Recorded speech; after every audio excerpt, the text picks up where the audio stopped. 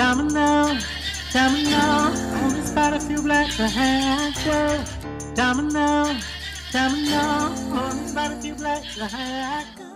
Hello, everyone.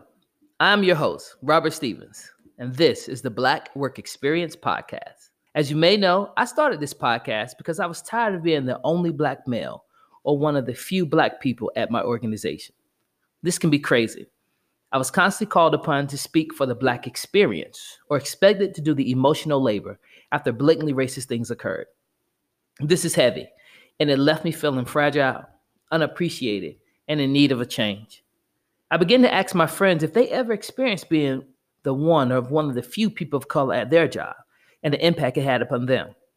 We discussed what it felt like to experience microaggressions and not have a friend or ally to lean on. Balancing the thin line between needing your coins and not being tokenized is never easy. But guess what? You have us now, and we will always have your back. The Black Work Experience explores the intersection between race, class, and privilege in America and in the workplace. We tell the stories of those who paved and are currently paving the way. As people of color gain more institutional, political, and economic power, we often find ourselves surrounded by people who don't look like us, talk like us, or think like us. This podcast discusses what it's like to walk in the shoes of those and share their experiences.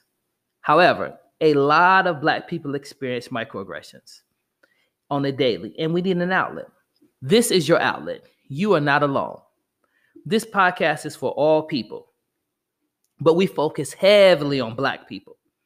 I want you to know that you're not the only one experiencing microaggressions, otherness at work, or loneliness. If you identify with majority culture, listen to the podcast.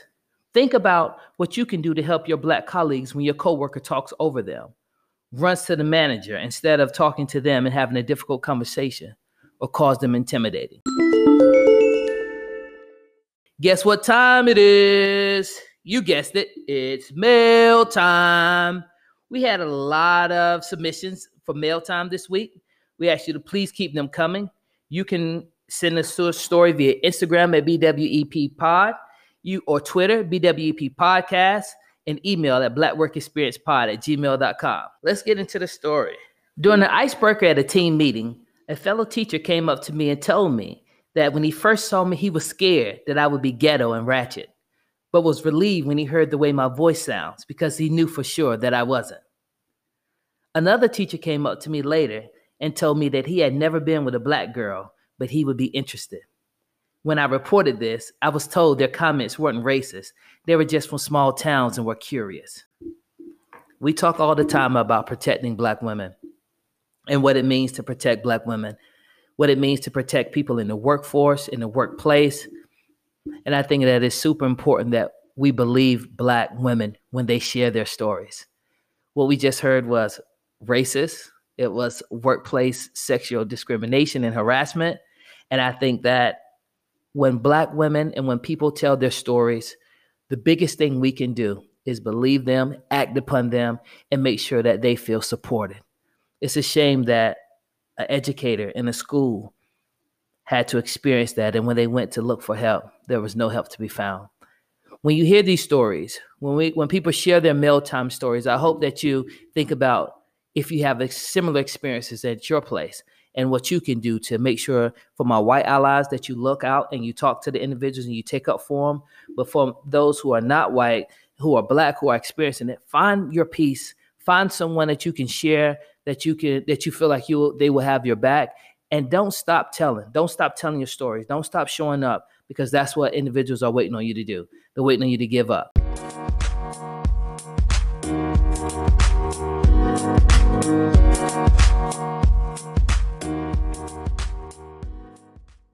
We want to transition right now to our guest of honor. I'm so excited, elated to have Ashley. Hold on, let me put some respect on her name. Dr. Ashley Taylor with us today. I must say that I know Ashley very well. I'm so proud of her. I was friends with her during her journey becoming a PhD and obtaining that. And I know what it was like. You know, I would try to send her messages encouraging her because I can imagine it must be hard. And as I was doing some research for this podcast today, I saw a lot of statistics about just like the lack of Black PhD candidates. And we're going to jump into that in a little bit. But Ashley, let's jump into it. Tell us about yourself. Who is Dr. Ashley Taylor? Who are you? Where are you from? And tell us about yourself. Yes. So thank you for having me on the podcast. Again, my name is Ashley Taylor. I am originally from Queens, New York, by ways of Piscataway, New Jersey. My parents are heavily involved in STEM. That was one thing that they made sure we kind of had an interest for. And so my mom was in nursing and OR at NYU. And my father was a computer electrical engineer, and now he works at Colgate. So ideally, it was always about science in some kind of capacity, whether that was, doing activities at home or going to many different science fairs just to go. And so we enjoyed it. And I remember, my dad would bring these circuit boards home and we would play these games. And ideally, that wasn't fun to me. I knew that I liked science, but I was like, yeah, no, I'm not going to go that route. No shade to engineers, but it just wasn't for me. So ideally, it's just fast forward to high school where I finally met my match, which was chemistry. Okay. It was my junior year of high school. I had a great grade in the class, but I also was in track and field. And so I threw shot put, jab, and discus. I remember one weekend we had a big meet. It was GMCs, and pretty much that's when a lot of the college recruiters would come. So I really was just focused in that area. And I remember I did well in the meet. It was great. And Monday I came in following the meet, and my teacher was like, clear your desk. We have a test. And I'm like, what test are we talking about? And so I take the test, and I made a C on the test, which wasn't horrible, but at the same time, I knew that I had a high average in the class, and I knew that would kill my average. And so following that, we had parent-teachers conferences, and my teacher, she pretty much told my mom, like, yeah, she shouldn't look into science. And it was just simply off of that test grade. And for me, I'm like, that's all I know. Like, that's all I really had an interest for. I wasn't sure where in science, but I knew that science was going to be the route that Ashley was taking.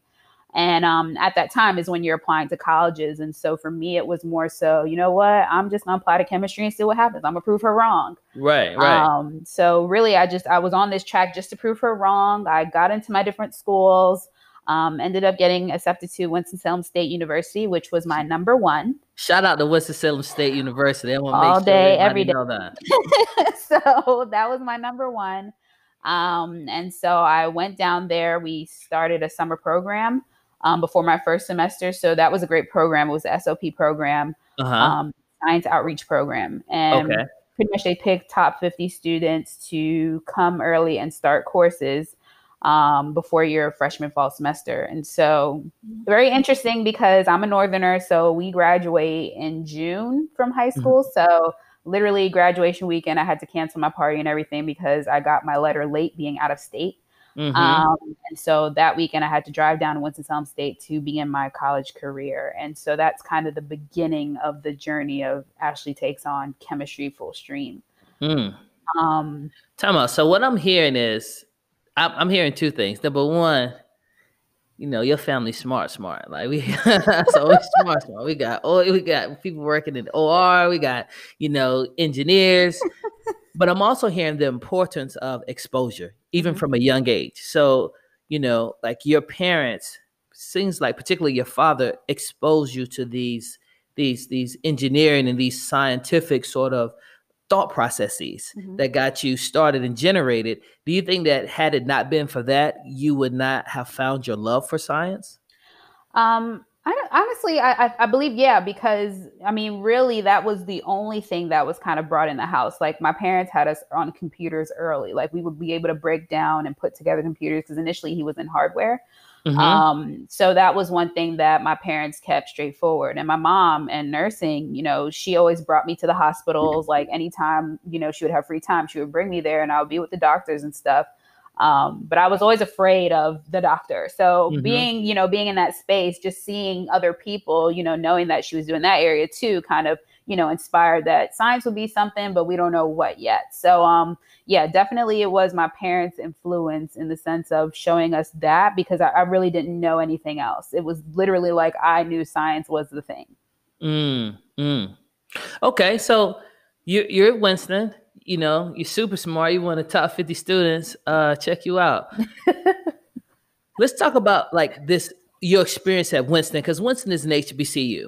And Mm-hmm. what I found in my research when I was preparing for this, episode was that the vast majority of PhD students in STEM undergrad, they come from HBCUs, Mm-hmm. right? What do you think it is that allows HBCUs to go and create PhD students? So I definitely think it comes all the way down to mentorship. Mm, And mentorship in the sense of when I was in the chemistry department, initially I was just coming to do school and I was trying to prove that point to that high school teacher. So I was working in the office just trying to make money and in the chemistry department. And, one of the professors, Professor Sayo Fakayode, he's no longer at Winston. But he came into the office one day and was like, you should be doing research. And I'm a freshman at the time. And so I'm mhm. like, I have no idea what research is. Like, I take lab class, but other than that, I don't know what that is. And so I remember he invited me to these talks it was like a senior seminar. And I'll never forget Japel Sumter, who's like an amazing physician somewhere now. She has her own practice with a friend. Mhm. She was giving her research talk, and I remember sitting there and I literally had imposter syndrome in that moment because Mm. it was more so of this girl is speaking so fluent about her chemistry and I have no idea what this girl is talking about. And so for me, now my high school teacher's in the back of my mind and I'm thinking like maybe I shouldn't have done this.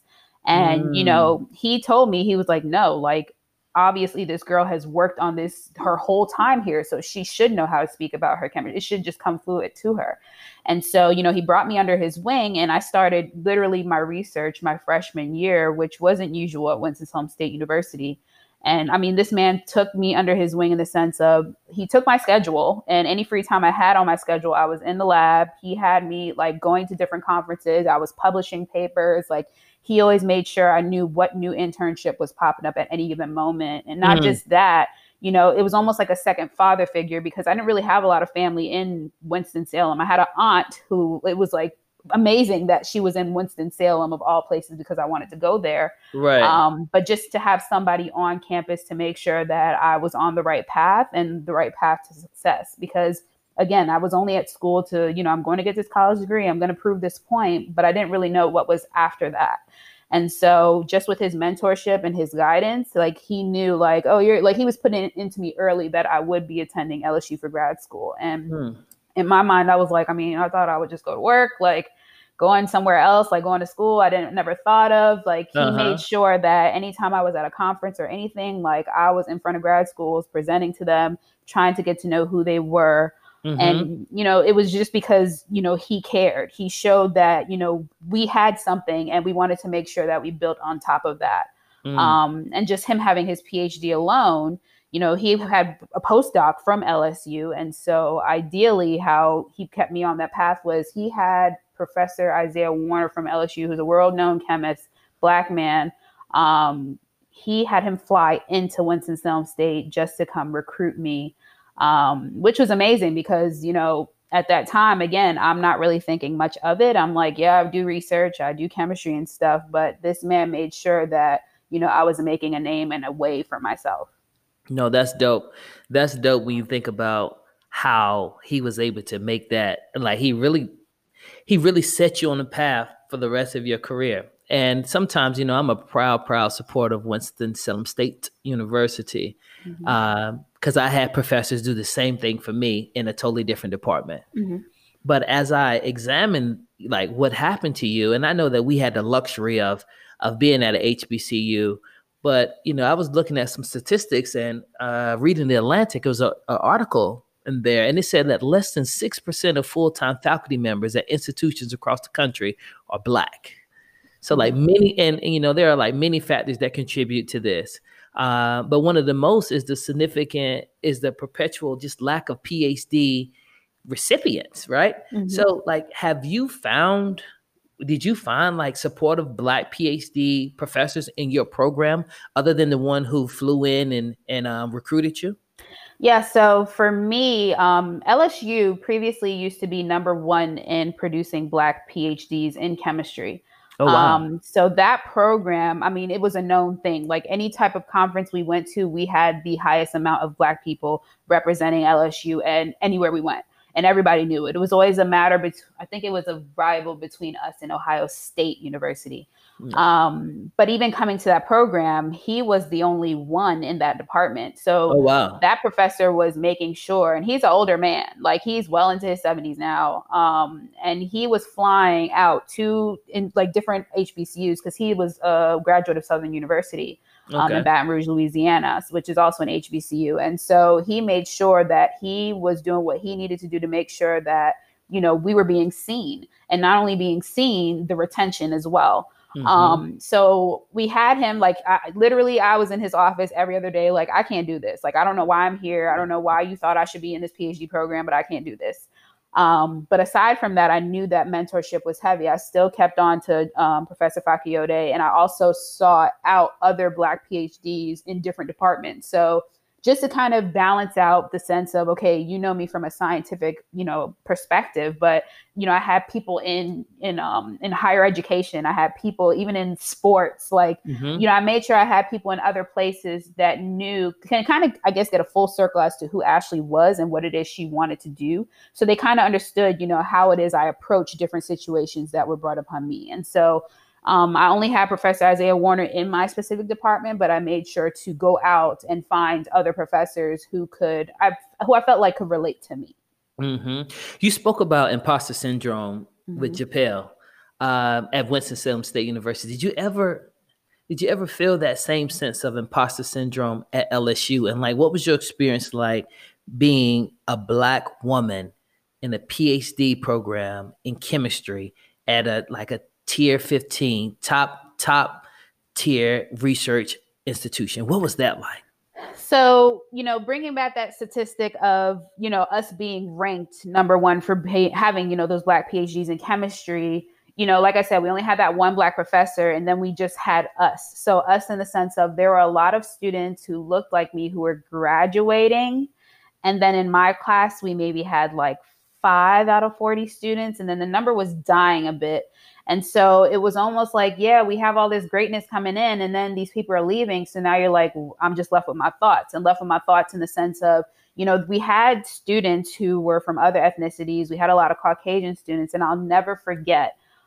So we call ourselves the Flossie Posse ever since Girls Trip. So me, shout out the Girls Trip. Shout out the Girls Trip. Yes. So me, Rashanique, Jessica, and Christina. I'll never forget. We used to study like from day one. We latched onto each other like we're gonna get through this program. So we used to study all the time. Organic chemistry was never me and Jessica's strength, but it was Rashanique and Christina. So we used to study every day. And I remember, you know, it came down to a point where there were students who were having study sessions, and they never invited us, the four of us, they never invited us to these sessions. Wow. And so we came to them one time like, hey, you know, we noticed you guys are having your sessions. We have a session too. Like, let's just come together. And when we came to this session, like they were legit just there to get our answers. Like we were working things out on the board, doing all these things, and they were just in there. They got the answers and dipped. And it was crazy because it's like, you know, we battle with ourselves in the sense of, are we supposed to be here? Like, we feel like we don't belong. We feel like we don't get it. Like, we're struggling so hard to do these things. Yet our counterparts, you know, are taking our knowledge and applying it to their work, you know, to get that next grade and to pass the class. And so, I mean, there were so many different times where I just felt like, oh my God, like, what am I doing? Like, I'm downplaying myself. Like, yeah, I'm really not supposed to be here. But then, you know, you see outsiders kind of shining on what it is you're doing or using your platform to, you know, advance themselves. And it was kind of like damn, like maybe I am doing something if they're using my material. Exactly. So, yeah, I mean, we experienced it all the time, even though we were that statistic in the program, you know, we only had each other. And even having each other, we had our own struggles that we had to deal with because majority of us were out of state.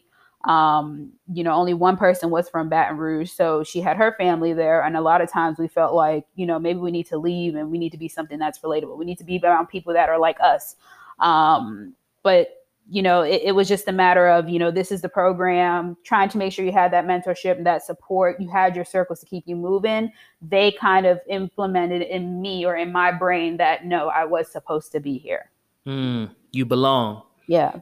You belong. No, that's fire. I think that that whole system, that story. I've been in a lot of positions where you walk in and people are so smart, right? And you know, people know what they're doing, and there's a steep learning curve, Right.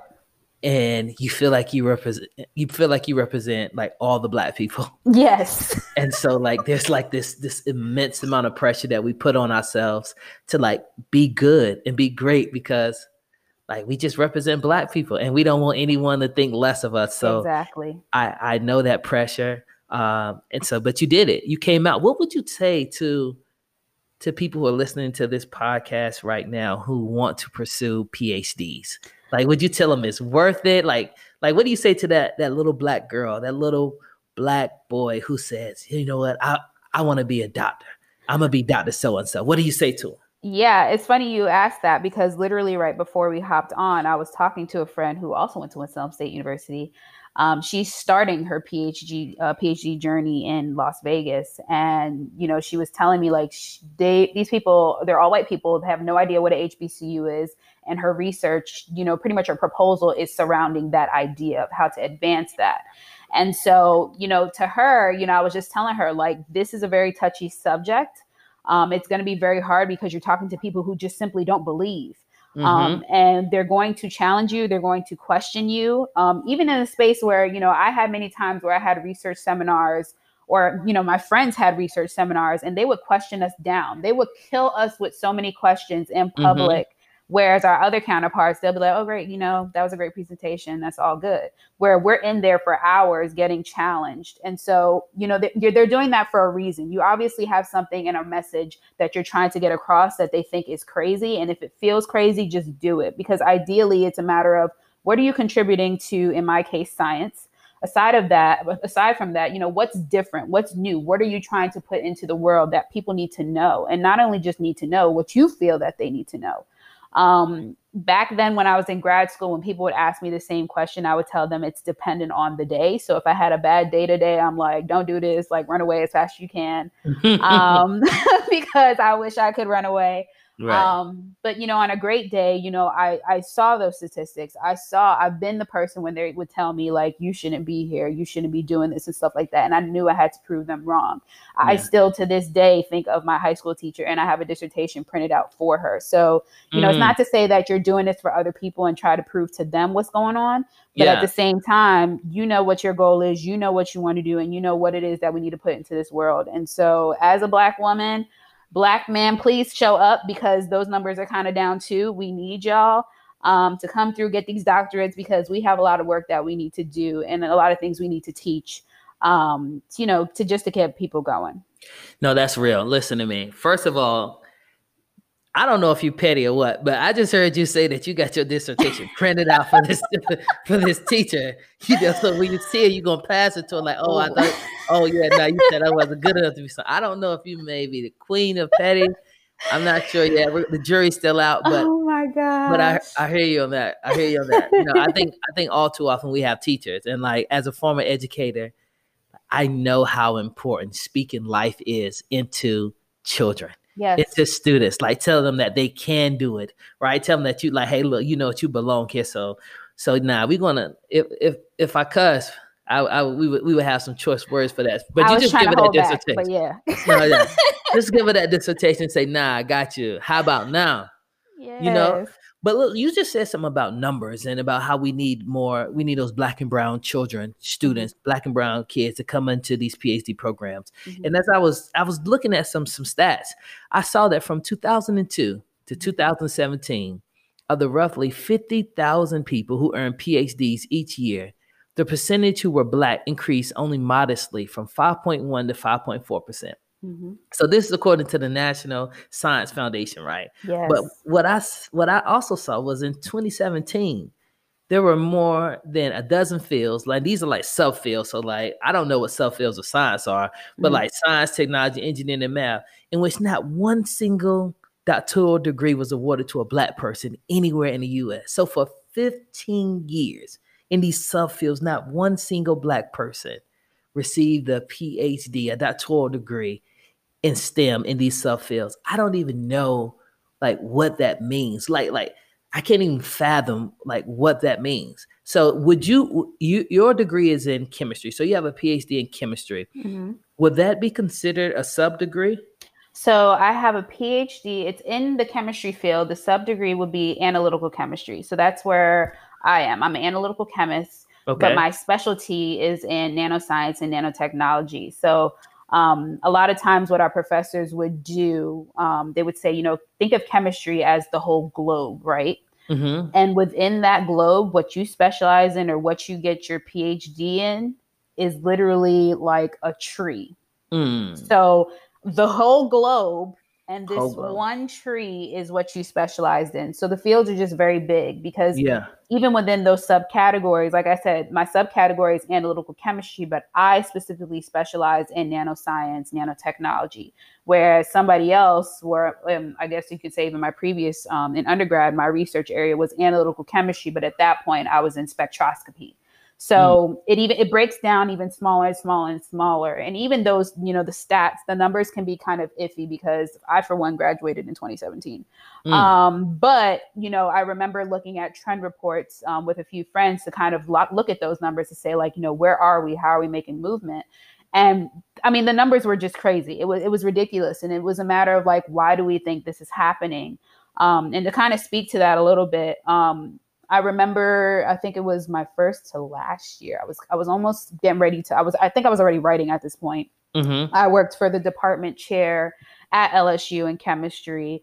And pretty much my job with her was to kind of reach out to alumni and write profiles on them as far as where they are now. Mm-hmm. And it was more so to kind of just show prospective students and current students, the many different avenues you can take once you've obtained the PhD in chemistry from LSU. Mm-hmm. And at the same time, she knew recruitment was very heavy in my heart because my thing was, we used to be this number. We keep using this number to, market us, but we know that's not the case anymore. Right. And so, I asked her, I made it my duty to, whenever I went to conferences, if there were any local HBCUs, any local community colleges, I wanted to go speak to them about the program to kind of let them know, hey, this is what's going on. And the reason why I wanted to do that was because we were sitting in a meeting, and I will never forget this one professor in organic. He said, well, we don't want to go to those kind of schools because they don't really have talent. Ooh. Yes, he said that. And to me, it hit me because number one, I'm the only Black person in this room. Mm-hmm. I'm the only graduate student in this room. Mm-hmm. I came from one of those schools. So it was a thing of like, well, where the hell do you think I came from? Where the hell do you think you got those Black PhDs in chemistry from? We all came from different HBCUs, some smaller liberal institutions and so forth. So to say that was crazy. But at the same time, I'm in a position where I can't say nothing crazy because of politics, right? Right. Because there's people in the room that are on my, on my board. There's people in there that are against my advisor. There's people in there that's probably against me. And so, luckily there was this one P-Chem professor who was always usually quiet. And I was so proud that day because he just came out of nowhere and was like, well, how could you say something like that? Because most of our star talent are from those schools. Ooh. So you can't just knock those schools off the board. And it put that guy in his seat. He was kind of quiet and silent, like, oh, I guess, that makes sense. And it's like, bruh, you have some of those students in your group. So how can you even say something like that?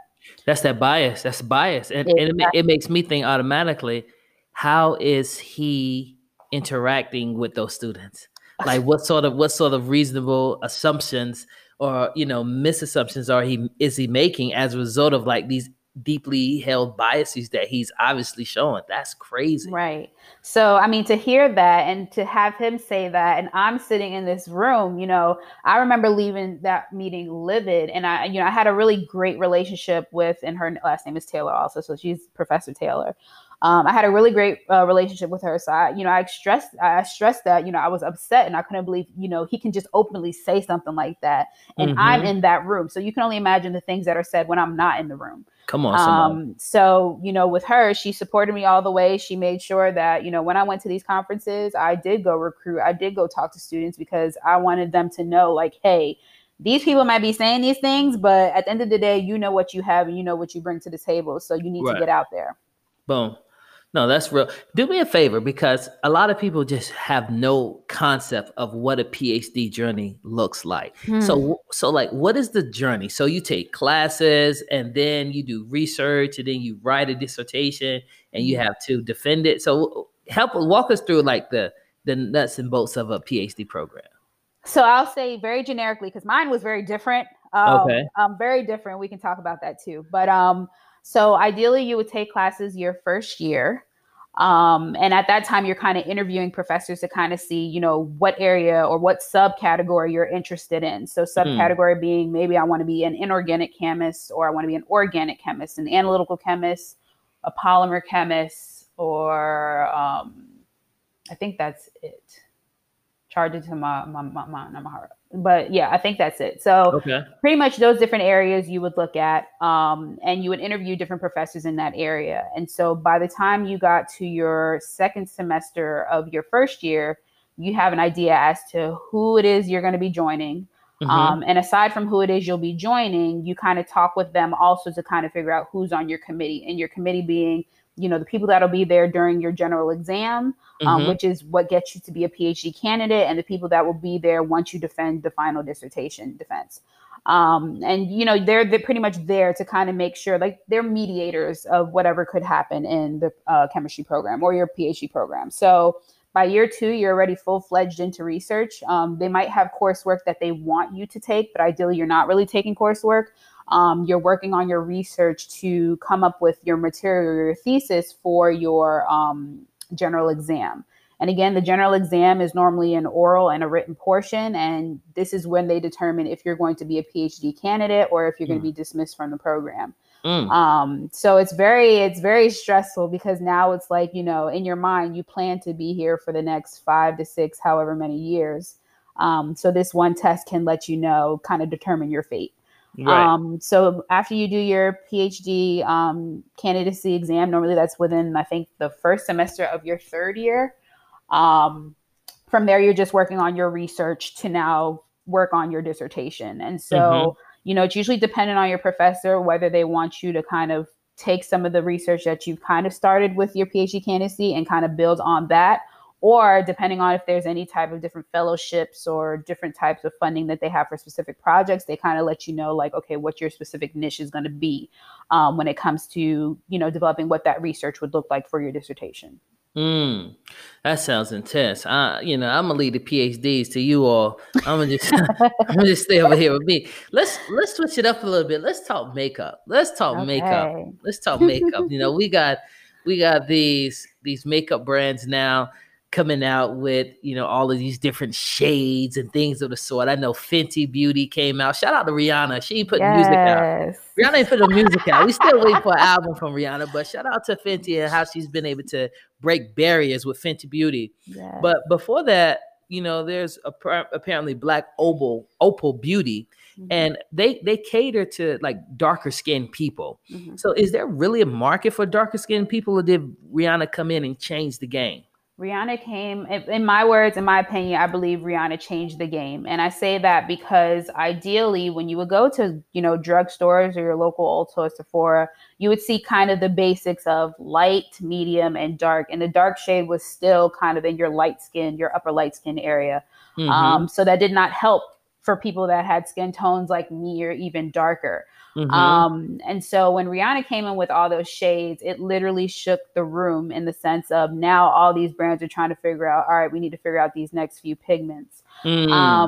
And even then it's interesting. So I'm in the skincare industry, but makeup goes hand in hand with that. And, you know, I say that to say that there's not that many of us in this industry, although we donate, I say donate, but we put a lot of money into this industry as Black people. A lot of money. I was looking at some stats and they were just saying that like makeup is a $532 billion industry. Yes. And it's mostly Black women in there, like spending money on makeup, you know? Spending money on this. So you would think that, you know, let's cater to these women who are actually spending this money. Not to say nobody else is, but you have to look at your statistic and see who is the highest spender in this area. So, and even within that, you know, just being in industry, you know, you don't have many of those people working in labs. You don't have many of those people working in marketing. A lot of times they don't really pull us into the clinical studies for things. And I'll never forget, I had a conversation about that in the sense of, you know, well, why aren't our numbers up there when it comes to clinical studies? Because obviously there's a target market. There's a market because we need to, you know, be inclusive. If these people are spending the money, you might as well make sure that they have an area to shop from. And so ideally they just said, it's just easier. It was easier to see things on lighter skin. And that's just straight up what she said. It was just easier to see things on lighter skin. And so, for me being in the lab, I'm always thinking of, what is it? How am I going to change things for us? Like, what are some of the problems that we have? But when you're the only one, you're not really moving anything. You don't really have a seat at the table to have that conversation. So, I mean, yeah, there's definitely a market for it because, again, there's so many of us willing to put that money out there. We're buying many different things to make that happen. So I don't see why people aren't tapping in. So just help me out because I'm trying to rationalize this. Before Rihanna came out with Fenty, what was like artists and models like Lupita? Like what did they do?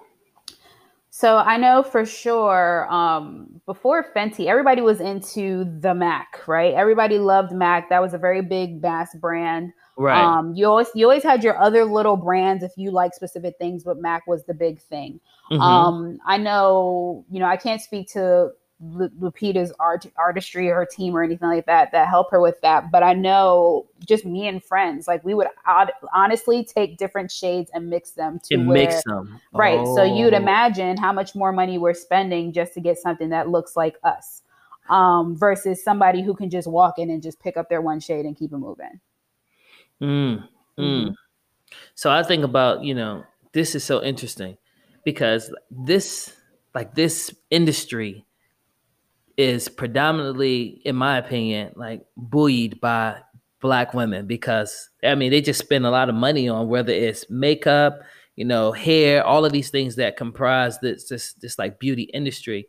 But you just said something. There are very few people who look like you, a Black woman in the room making decisions. So how have you used your access to power to create change?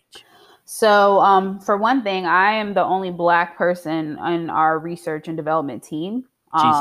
Yeah, so you can imagine how many times I have to be that Black voice. And I was also the only Black PhD chemist in our brand, period. So when it comes to that, I came in different approaches in the sense of I will always ask my manager about different projects, bring up different areas that I thought were of interest. I even went to my director and looked at of our whole profile or our portfolio of all the different type of items that we've made. I've tried to figure out ways to, how do we market this to the Black people? Because we know these are the concerns. I'm here to tell you that these are the concerns. There's data here. There's papers. There's mad journals on the concerns of the African-American woman when it comes to anti-aging. And I say anti-aging because that's the field that I work in. Okay. So it's not even like you need to create anything new. It's just a matter of taking those specific items that we have and kind of making a line that kind of caters to that. Or being inclusive in your marketing. And not only just the marketing, it comes down to clinical trials. A lot of times when we do clinical studies, they'll, survey people to come in. But when it comes to Black people, those numbers aren't up there. And so I've came to the director about it. I've even came to the VP of our company about it. Because again, I'm the only one. So they're not really going to go and search to get it anywhere else. And ideally, I don't blame them in the sense of when it comes to anti-aging, Black people aren't the first people you'll think of. You think of, Caucasians, you'll think of Asians because they're the ones that deal with wrinkles and so forth and stuff like that. So, that's just, and again, this is published material. This is known. So yeah, it's a fact. It's offended. So it's one of those things where I kept coming to them. I kept talking to them about it. This summer made it real big, which is crazy because, again, we deal with being Black every day. We deal with the terrors that come with being just who we are, just having a different skin, kind of a skin tone type of thing. And so all of a sudden now they're interested in the sense of how do we market this? What are we supposed to do? And it's like, I've been preaching this since I first walked in the door and preaching this in the sense of I'm a new scientist. Y'all know me from nowhere, but I'm gonna use my voice. And at the end of the day, I'm a Black person, so I want to know what works for me. So you're kind of seeing them kind of move towards asking those type of questions and understanding like, okay, we maybe need to look in this area. Absolutely. So you really hit on one of the questions I was going to ask, like how many times have you been the only person of color or woman of color in the office, oh, this is every day. Every day for me. So every This is every day day. is crazy because, I am the voice. Like, it's like they come to me to say, Ashley, does this make sense? Or, is this generically Black people? Or, it even comes down to, like, a lot of times scientists to scientists will try each other's products, and they'll be like, oh, let me try it on you to see if it whitens on your skin.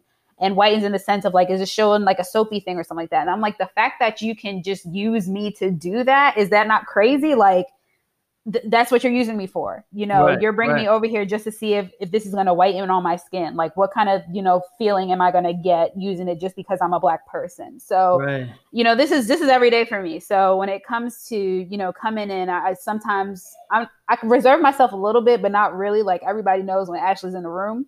But yeah, that's just something I deal with every day. You talked about it being on your skin and it turning white. So full disclosure, everyone, my wife is a makeup artist. And so, she goes all around doing everyone's makeup. And sometimes, she will be in the bed and she'll look at videos on YouTube. And these videos on YouTube, people record themselves going to other makeup artists to see like how terrible of a job that they do, right? Yeah. And so like some of the critiques that I routinely hear, especially like this is in like MAC counters, Sephora counters where people go get their makeup, is that the staff has not been trained on how to match foundations for darker skinned women. And that models, in the beauty industry seldom look like us. Have you seen this trend that like people are not aware of how to match these things and stuff? So we used to have a pigmentation line from one of our sunscreens, and we actually they canceled the line because it wasn't really doing well. But a lot of times they would do color matching to whatever the competitor was. And competitor in the sense of if another line had these 3 shades, they were only going to work to those 3 shades, maybe bring in one more. But again, when it comes to trying to, do testing and stuff like that, we're not in these rooms when it comes to testing. We're not even in these rooms when it comes to trying to get a focus group to do the testing on us. We're not considered. And so a lot of times when it comes to trying to figure out, well, what are the color profiles going to be for the line? They're ideally going for what they see is the face of the company. And ideally it's going to be that Caucasian or Asian woman. And I say that also because, a lot of times we look at Asian, we call it J beauty and K beauty. So beauty from Japan and beauty from, Korea.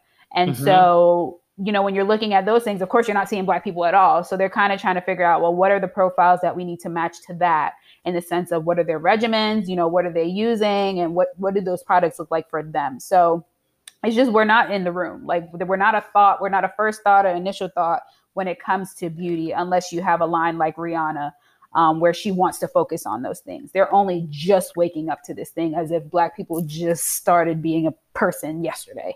And that's the crazy thing.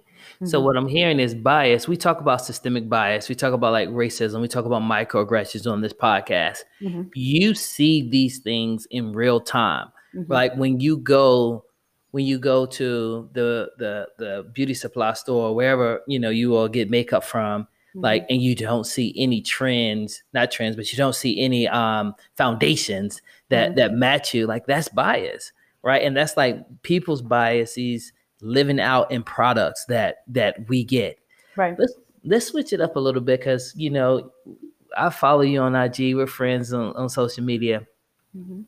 So, let's talk a little bit about hair. I know you go from curly to braids to straight hair. Frequently, you can interlope between all 3 of those. Have you experienced any comments or uncomfortable moments as a result of how you wear your hair at work or how has that been for you?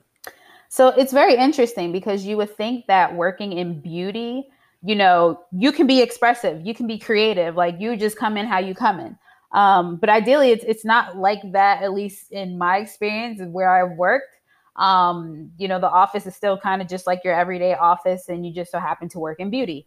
So for me, again, being the only Black person, it's kind of like anything that I do, just breathing is like, oh, wow, like Black people breathe like this. Like, it's just different. Like I am in a place. People breathe like this. And I say it because I'm the only one. So anything that I could do it would be different. So, you know, of course, anytime I come in, I'll never forget. This is even like now, this was in grad school. I think I straightened my hair. And you would think we're chemists, right? I'm in the chemistry department. We should have an idea as to basic chemistry. This one guy, he came to me, he was like, wow, like, how'd you like grow your hair out like that? And I'm like, do you not understand that if I had this potion in a bottle to grow my hair overnight, like I would not be here with you trying to get a PhD. I would be in here buying islands because everybody's buying my product. Exactly. So I was like, you know, just off of that, like you grew your hair overnight. So I had to sit there and think like, you're a scientist. And even then, like, this is just basic. So, yeah, like I'll come to work and they'll be like, oh my God, like how long did it take you to straighten your hair? How long did it take to get it braided? Or, you know, sometimes I get the comment of, oh, I like your hair better when it's straight. And I'm like, well, yes, you would like that because you want me to conform to European traits. So, you know, you get it all the time, even in beauty. It's crazy because, again, like I said, you would think in beauty, it's where you should be the most expressive because we're in an area where we can risk it all. But at the same time, you know, I'm the only Black girl in the office. So anything that I could do would always be a different or a conversation starter. Right. Now, that makes a lot of sense. I think it's so difficult.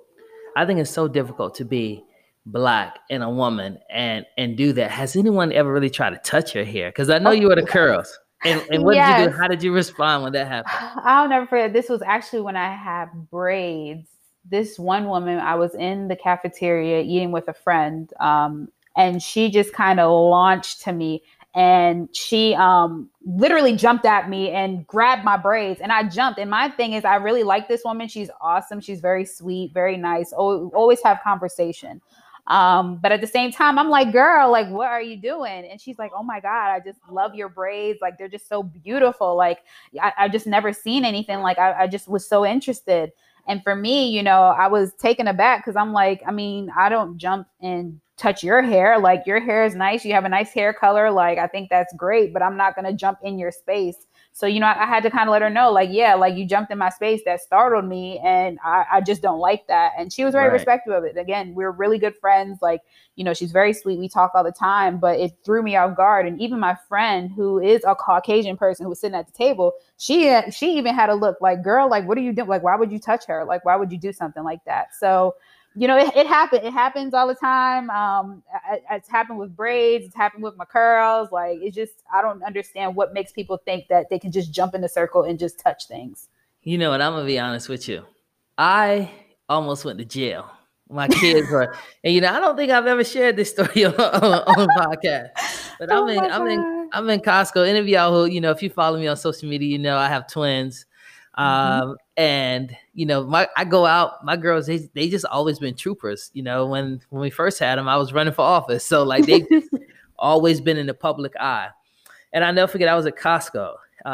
In Costco, for those of you who know Costco, they have the buggies, the carts, but they have 2 seats. One of the only ones that have 2 seats. So you can put 2 kids in the front. And so my daughter's sitting up there, you know, went and did all our grocery shopping.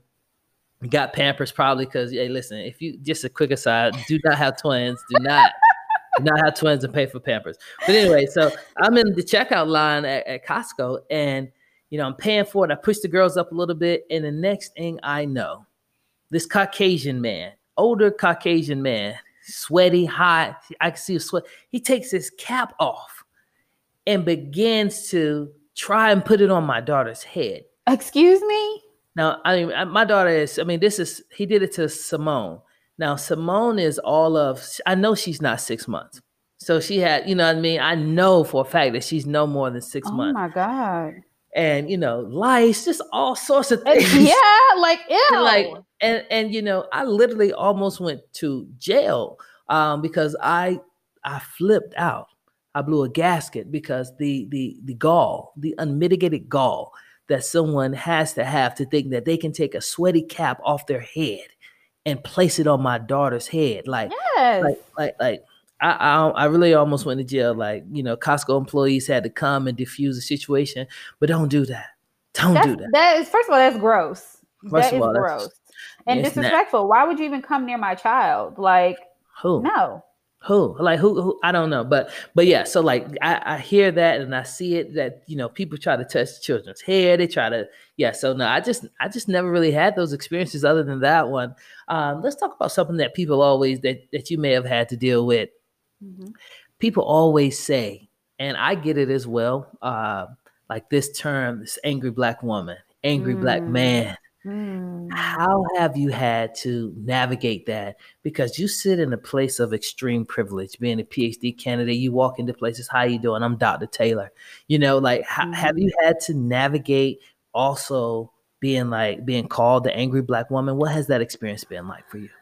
So I've never been blatantly called an angry black woman, but a lot of people who know me as a person of, it's not that I don't have a filter. I have a professional filter. Mm, And a professional filter in the sense of I will classy clap back anybody who comes anybody. disrespectful. Like you better come correct in any term because I have no problem, addressing what needs to be addressed. And you from New York. Um, And you from yes, New York. yes. So it's not a thing to me. Like my mom's Puerto Rican, my dad's Guyanese. So you have a Caribbean woman who they're already rude. They're already Mm, rude. mm, I'm a black girl, so y'all already trying to think that I come across a certain way. So it's just so many different factors where it's like, please do not test me. mm, And so I'll never forget. A lot of people know also that I talk with facial expressions. So a lot of times I won't say anything; it'll just be my face. And I remember when I started at my company, I was originally a contractor, and then I was offered a full employee position. mm-hmm, mm-hmm, And so I'll never forget, it was the first meeting that they allowed me to come to because as a contractor, I couldn't attend meetings. mm, Um, so I go to this research meeting, and again, I'm the only PhD. Again, I that just means all that literally means is I problem solve things differently. I can approach problems and situations differently, and I have different avenues as to how I would solve it. mm-hmm, Not to say that nobody with PhD is up there. No, it's just I just solve problems in a different way. I was given a longer time to just solve problems a different way. mm-hmm, And so I remember going into this meeting and, this guy is talking about his science. And I didn't want to ask questions or anything like that because I literally thought of being back at LSU when people would challenge me down in the sense of I'm looking at this guy's, study. And to me, I'm like, this looks like a hot ass mess. Like, this doesn't make sense to me. This is crazy. Like, why would you even try that? Like, none of this makes sense. And I'm just sitting in the meeting and I'm nodding my head, but I'm sitting up front. And at the end of the meeting, as we're leaving, we're going to our offices, my manager pulls me aside and she's like, oh, we're going to need to work on those facial expressions. And automatically to me, I turn around and I'm like, well, I'll show you my baby pictures right now to let you know that not a thing's going to change. mm, And so it's funny because a lot of my friends who have worked with me will be like, Ashley, you can't say that. And I'm like, well, I said it. So what's up? mm-hmm, So, just off of that, she would say work on facial expression. So I'll bring up another example where my facial expressions became something again. So again, I've always had facial expressions. That's something that they just had to get used to. I was holding journal clubs because they thought that I guess the academics should host journal clubs for the office. So I hosted that. And this one girl, she presented a paper on anti-aging in the African-American community. Now, when I saw that on the screen, that this is what she was going to be presenting on, again, this is a Caucasian woman. I'm the only Black person in the room. I'm looking at it like, okay, this conversation can go one or two ways, right? Like this could be a decent conversation. We can talk about this, have a great time, or this can be something that just derails and goes all the way left. mm-hmm. So she has her conversation, she does her presentation, and now everybody starts talking, and you're starting to hear things like, oh, well, we already know this, so why are they even able to publish on things like this? And in my mind, I'm not saying nothing. In my mind, I'm like, it's just obvious that we need to keep publishing on these things because you guys aren't tapping into this market. So how much more science should we show you to let you know you need to tap into this market? Right. Then this other woman says, and I'm staring at the PowerPoint screen because my thing is I didn't want anybody to nod their head in agreement or concern for me because I'm the only Black person in the room, because I knew that I would flip. So I'm just staring at the PowerPoint screen. So this way I just don't even know what's happening, but I could hear the conversation. Mm-hmm. And this one lady says, well, it's just like, I remember in my days coming into beauty, like it was all about being light skinned, like everybody wanted to be lighter. Which is okay. Like, yeah, colorism is a real thing. We can talk about it, but pump your brakes on how you about to talk about this. And she goes on to say, like, yeah, because in other countries, you know, if you're in lighter skin, you'll be at the house, where if you're darker, you're going to be out in the field somewhere. So, you know, that's why people would target, you know, the more lighter thing for higher status. And I did not know how, like, I'm sitting there and I'm fuming, but I'm staring at the screen because I'm like, if I could react, like, I probably could lose my job today. Oh, wow. And my manager, she's sitting next to me, the one who tells me I need to work my facial expressions. And she just leans over and she says, you're doing really well with your facial expression. After that meeting, I literally just went to my office and closed my door and locked it, because I knew that anybody I talked to, you know, would be crazy. And, you know, being somebody who's very vocal about what they believe in, you know, they wanted me to present on this research. And I went to her because she wanted to see where I was up with, you know, my presentation. I told her, I was like, how could you guys be so ignorant? Like, how could you talk about these kind of things like that? And it's like, you're not even considering who's in the room. And aside from just who's in the room, I can only imagine what the hell you're saying if I'm not in this room. Exactly. So yeah, I mean, it's one of those things of, you know, because I'm the only person, and understanding again where I sit in this office, you know, I can only do so much. I can only say so much, but I do make sure that what I need to say has been said. And it's always felt in the room, because they're like, okay, Ashley has spoken. So, I mean, there's many other cases I could speak on that, but it's endless. It's endless. I'm hearing, it feels like this lady, you know, said, oh, we got the house slaves and we got the field slaves. And I'm like, girl, you want to be a house slave. In other countries, like, your grandpa was probably, you know, a master. Like, what are you talking about? So when she said that, I just couldn't believe it. I was just like, this is happening right now. Wow. So you talked about your manager who told you about your facial expressions. This brings me to a question I always like to ask people. Tell us about an unexpected ally you had, right? Like when you had a colleague show up for you, and maybe that colleague is a person of color, obviously not in your case because you're the only, you know, but like, when have you had an ally show up for you and like stand in the gap for you? And what did it look like? Yes. So there's this one girl, I remember upon first meeting her, like, it was very short, like, oh, this is this girl. And we were just like, oh, hey girl. Hey girl. But like, hey girl, like, what's up? And so, you know, I never thought nothing past it. But, you know, after like kind of seeing different items or how involved she was into the company, you know, she started to grasp my attention. Like, this girl is a Caucasian woman. She is in so many different employee research groups across the campus, and just ally for everybody. She's always putting on some type of presentation, always making sure that there's inclusive environments. She makes sure that there's always something going on to make sure everybody feels welcome. And so even this summer, I'll never forget, like, going through like the whole, you know, George Floyd cases and stuff like that, trying to understand, like, you know, now this is finally shaking the table, like, as if that hasn't been happening. Like, she has been there the whole time, like, letting me know, like, you know, I had a place to talk. I had a place to express myself. Any kind of presentation I was putting on, she was there. She was sharing it on her LinkedIn, sharing it on her personal pages, bringing her family into, you know, some of our meetings and some of our discussions and stuff like that, to make sure that, you know, they knew where we stood, where she stood, and to make sure that she was educating people. Like, she is a very vocal person. She doesn't give a damn. It's almost as if she is the Caucasian version of me. And so kind of, you know, at some point, like early in the beginning, I'm like, I don't know if me and this girl gonna click because we too much alike. Right. But at the same time, she showed up and showed out and continues to show out. And so, you know, now I look at her as like one of my sisters. Like, she's like one person we allowed to come to the like family gatherings and stuff like that who don't look like us. Exactly. They invited to the cookout. She is invited to the cookout. She's been invited to Christmas, all of that. But, you know, she's one who used her platform to make sure she educates people on not just Black issues. I mean, Hispanic issues, Asians, anything you can think of. Like, this girl, she definitely does her research. She makes sure she educates others and stuff like that. And so I love her to death. Like, she's always good in my book.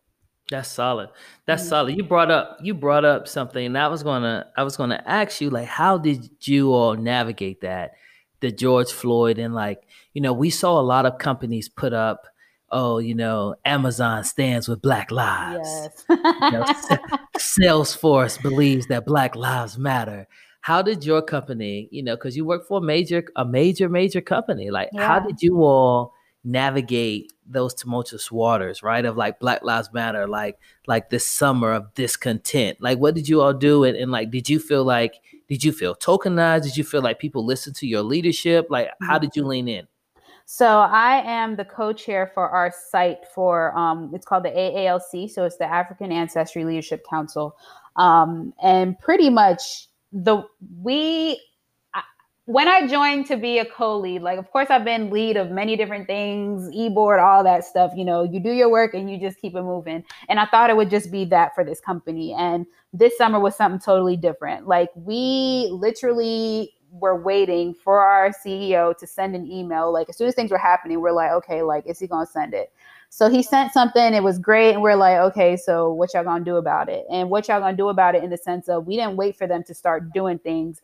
As an e-board, you know, we came together, we got our whole community together, we had discussions and stuff like that, and we brought it to our leadership team. And leadership team being, these are the VPs, CEOs, all those people up there that you normally don't talk to. And based on doing these different presentations, we did presentations to different campuses, we did presentations globally to kind of talk about, you know, not is it just what we are feeling, but some of the initiatives that we need to work on. What are things that we need to do, and kind of show the retention of it, showing that this just ain't a moment, it's a movement. And so with that, we were able to kind of implement 6 different initiatives to where a lot of the leadership kind of now lead each of these areas. Aside from leading these areas, we actually just had a talk today. Dr. Aaron Smith of Temple University, amazing man, Black man. He's in African American studies. We have an ally with Black communities group where he actually came and spoke to, like, literally, like, the company shuts down and they listen to this. But yeah, like, we've been working on different initiatives internally as well as externally. So internally, where it comes down to communications, comes down to training, comes down to recruitment.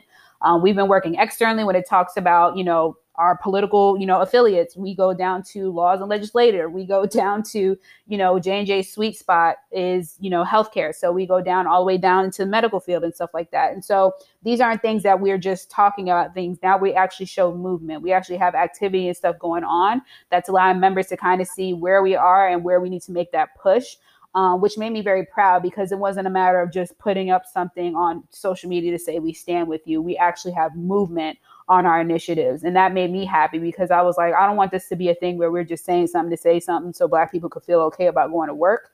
I wanted to make sure that we're actually showing action and we're doing something about it. And we know that this is something that doesn't happen overnight, but the leadership team was willing to do what they needed to do to start implementing programs and so forth. And so we're doing a lot of things, which makes me very happy.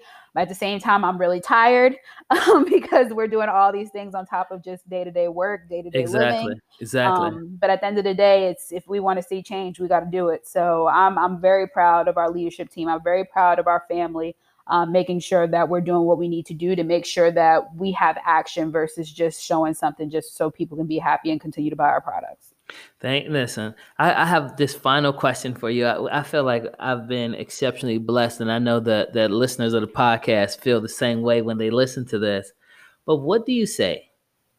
What are your last words of advice to that young Black boy, young Black man, young Black woman, young brown man who are the only ones? They walk in every day. They feel the weight of oppression. They feel the weight of the systemic racism that exists in these organizations. What do you want to say to them, right? Because the whole purpose of this podcast is to create this community where people feel as if they have someone who has their back. They know that they're not the only one.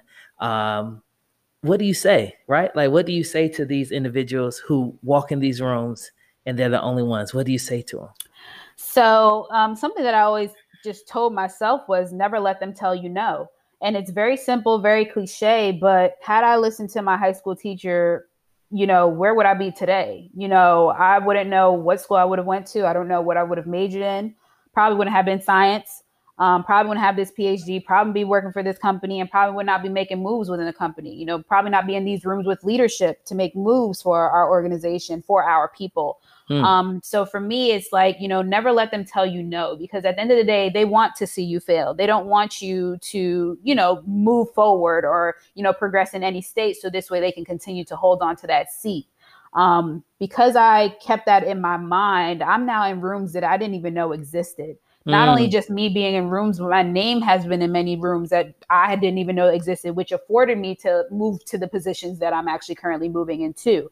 I've been approached about opportunities and stuff like that, which I had no idea because, just within where I individually worked, they kind of put a cap as to, this is what you are, this is what you do, and this is all you're going to do. So because, knowing what that cap was and knowing what that gate looked like, I had to keep pushing. I had to keep speaking, talking, challenging myself to speak in front of people who I had no idea who I'm talking to, but I wanted them to hear my voice. And so had I let somebody like my teacher tell me, no, you can't do this and you shouldn't be able to do this, I would not be here at this podcast talking to you about my journey and what I have seen. I honestly don't know where I would have been. Like, yes, I had great parents who pushed me to go into a specific area, but at the same time, they can only push me so far. I had to make decisions for myself. And so, I always say, and I still to this day, I tell myself, don't let them tell you no. If anything, you tell them no. You go ahead and turn down that opportunity. You do what you need to do to get to that next step. So never let them tell you no, because they don't want to see you there anyway. And if you let them win, they won. So what are you going to do? What are you going to do? That's it. Thank you all. Listen, Dr. Ashley Taylor, thank you so much for joining us on the Black Work Experience podcast. Like, this has been amazing. I want you to keep trailblazing, keep shining the light, keep that dissertation for that teacher who told you. Oh, yeah, I got it. I still haven't found her yet, but it's there. Keep it, find it. But listen, thank you again for sharing your wisdom, your knowledge, and thank you for moving the needle forward for all Black people. Have a good one. Thank you. Thank you. Thanks for listening to the Black Workers Experience podcast. If you like the show, be sure to subscribe, rate, and review. If you want to hear more from me, follow me on IG at BWEPod or Twitter at BWEPodcast. Thanks, you all.